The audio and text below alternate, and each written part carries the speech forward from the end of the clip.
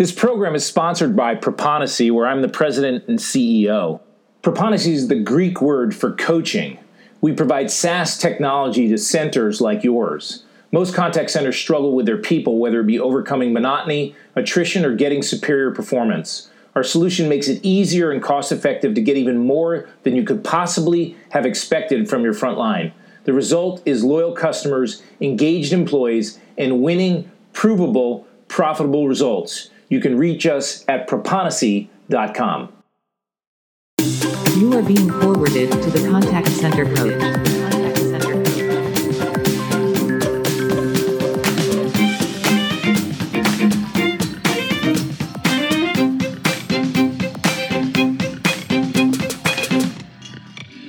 I have a buddy that's a risk officer at a financial institution. He's actually a chief risk officer. So I always wondered what that really was. This guy's really, really smart. So sat down with him one day and said, what does a chief risk officer do?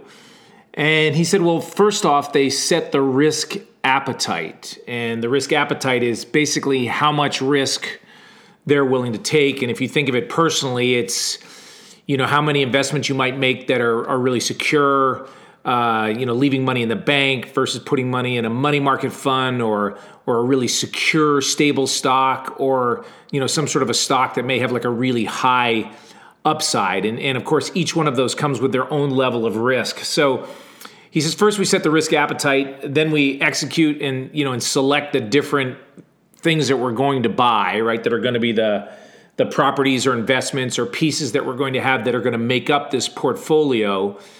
And then the third thing that they do is that he says that they manage the economic cycles, which is well above my head. But I think conceptually what he's trying to say is that kind of based on where you are, based on where the economy is, based on what's going on in the world, your risk may change, right? If it looks like we're going into a recession, you might want to be a little bit safer. You might not want to have as many assets. And then of course you've got assets that are turning over and doing all these different kind of things. Don't worry, this is not a financial program here where we're going to teach you about finance, but it really made me think about the fact that in a contact center, many times the leaders and the managers and the supervisors, we are in our own way chief risk officers because we've got assets in our organization, which are our people. And they really are people that we can manage into different types, right? So we're first of all, we've certainly got our risk appetite. We've got different types of people. It's critical that we hire the right people that kind of fit our culture, that have the skills and talents necessary to be successful. That selection of those people is so important. As you all know, garbage in, garbage out. And then finally, we've got different cycles that we're going through based on different periods of time, seasonal, what the market looks like, what other competitive contact centers may be doing so that we can retain them and hold on to them. And more importantly, I thought that there was a way that we could look at the risk in our organization as a way to look at the people that we've got, to evaluate them, and to begin to look at ways that we can help improve them and engage their performance. And so using the acrostic risk, I've got 4 different components here that you can look at when you're measuring and assessing the people in your organization. First up is the R, and the R stands for relationship. And the way that we would look at this is, do we have an R problem, an I problem, an S problem, or a K problem? And that's going to be relationship, initiative, skills, and knowledge. But we're going to start first with relationship, and there are really 4 relationships that you need to assess with your employees. Those 4 relationships are the company, their manager, their team members, and also home, right? So from the company perspective, when we take a look at managing the relationship or looking at the relationship, the first way we look at it is this a person that matches up to the values of the organization, right? Do they fit into the culture of the organization, right? Have good things happen for them in the company? If we were to ask them how they feel about working at the company, would that be something that's positive? There are some folks that just don't like the company. They get in, they realize they're not a fit for a company. You can just tell they don't fit. And each one of these areas affects their performance. Next up, what's their relationship with you? Far too many people think that the reason that people leave organizations is because they want more money or they want something different. Usually it's that they don't like their boss. And I'm not pointing fingers at you and telling you that you're driving people out of the organization, but if you are, you're in the wrong job, go back and be a frontline rep again. But your relationship with the frontline employee is huge in their performance. And it's very, very important that you take a step back and clearly assess where they are. It's not all your responsibility. Hopefully you've got the kind of culture where the reps are responsible for communicating their performance and what's going on in their lives as part of your culture, because with the ratios that we normally have in a contact center, it's really important that they engage with you and communicate as well. But it starts with you, and it starts with the assessment of your relationship with them. So take a step back. If you need some other input, get it from other people. But where you fit with them is critical to whether you have a relationship opportunity or a relationship problem with your rep in your organization. We spend a lot of time looking at others in the organization for a problem. We were looking at you this time. Next up are others in the organization. Do they have any friends? It's just like high school. You can't get through high school without at least one friend. You need someone to protect you from the bullies and the mean girls. It's the same way in a contact center. We need one connection or two connections to show that they've got a relationship there. That's important. And then finally, how are things at home?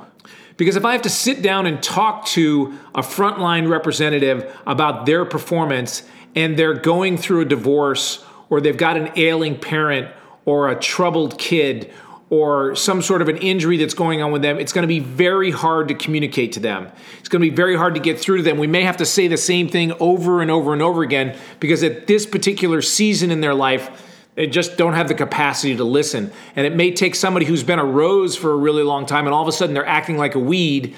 And it may be something that's going on at home, which of course goes back to the relationship that I have with that I have with them, or that they have with the company, or that they have with others.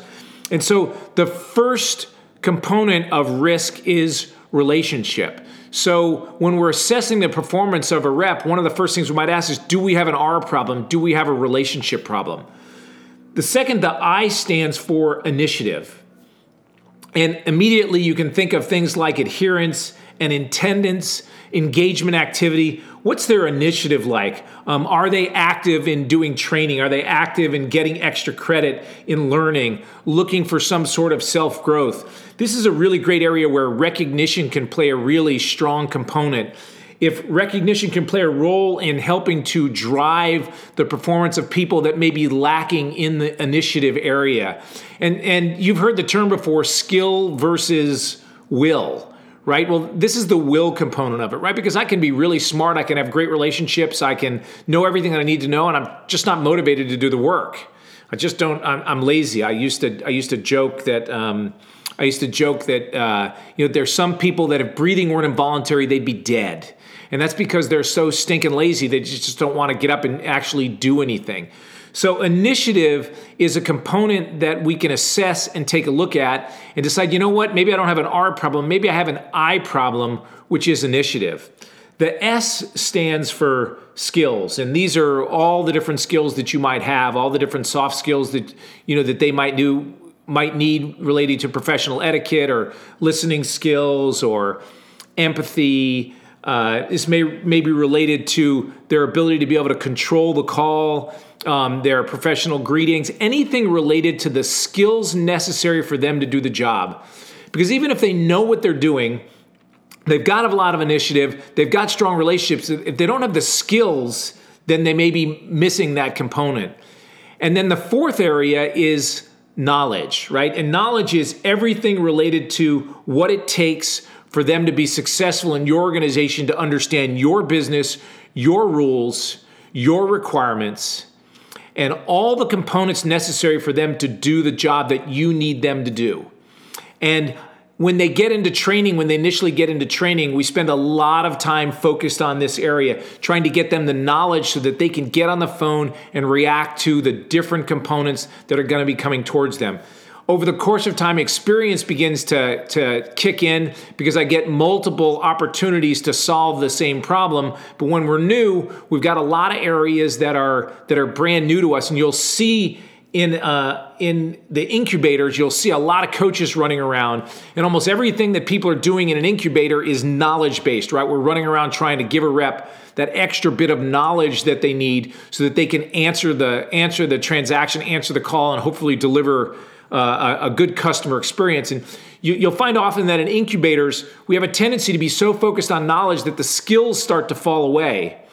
And oftentimes, reps coming out of incubators will be pretty good at knowledge, and they wouldn't have done a very good job in skills. We have a tendency sometimes to miss those soft skills. And of course, as we know, those soft skills help us to overcome some of the challenges that we may have with the knowledge that we have, especially if the knowledge that we have isn't for something that's positive that's going to occur for the customer on the other end of the phone. And we need those skills. We need those empathy skills, those friendly skills, those energy skills, call control skills to be able to work our way through. So when you begin to put these together, what you end up with is a really great assessment tool to sit down and look at each one of the individuals in your organization and assess where they fit. You see, somebody that's struggling with CSAT or maybe struggling with AHT or maybe even attendance may have a number of different categories that they fit into. So let's take something like attendance, right? So attendance or showing up on time. Well, obviously the first thing that jumps out is that could be an initiative problem. They're just not getting out of bed and getting there on time. But more than likely, it's probably a relationship problem. Maybe the kid's a little slow getting up to get out the door to eat breakfast, or they've got issues with a carpool or a car that's breaking down or something in that environment that's keeping them from getting to the office at the time that they need to get to the office. Quite often, performance, the difference between being a weed or a daisy, the thing that's separating you from becoming a rose, is usually related to a skill or a knowledge, right? Which is that they're going through the QM and it's obvious there's an area they don't understand. So we have the opportunity to educate them in that area. And of course, if they're missing a skill, then training works as well. I don't want to lose sight of the fact, though, that sometimes the very modeling that you can do can even be better than training sometime. So a great example is that one of the key skills that a rep needs to have is the ability to acknowledge a customer, right? When a customer makes a comment, you have to acknowledge it. So if you answer the phone and the customer says, "Man, it's raining like crazy here where I am, and I've got an issue with my account," if you just say, "Give me your account number," you've totally missed the boat. What you need to do is you need to acknowledge the fact that it's been raining. Wow, it sounds like you've had a really wet day. What do you say we solve this problem and dry things up, make it sunny for you? What's your account number? What you've done is you've acknowledged what they said. Customers figure out pretty early in the environment that whether somebody's actually listening to them or not. Well, this is a great opportunity for you to do when you have your one-on-ones, when you're doing your walk-bys and you're walking around, is when your employee says something is to acknowledge it. And when I acknowledge it, I model that exact same call skill that I want them to use when they're doing the things that they need to do as well. So you can model a number of these as well to help them be more successful in their jobs. So you probably didn't think that you could put on your resume that you were a chief risk officer, but the reality is we are assessing and managing risk in our contact center. And you can look at each one of the people that work for you and measure them with an R for relationship, an I for initiative, S for skills, and a K for knowledge. And you can use that as a tool to see the areas that you need to help improve. And let's never forget that there's probably a really good chance that you've got some people that have some S and K problems along with R and I. And who knows, right now, somebody just came to mind that has a relationship, initiative, skills, and knowledge problem. And maybe they're really close to going out the door, or maybe they're going to be the great challenge that you've got this week and this month to turn them from a weed into a rose. Thank you so much for listening to me. I hope you have a great week. Look forward to speaking to you soon. Bye-bye now.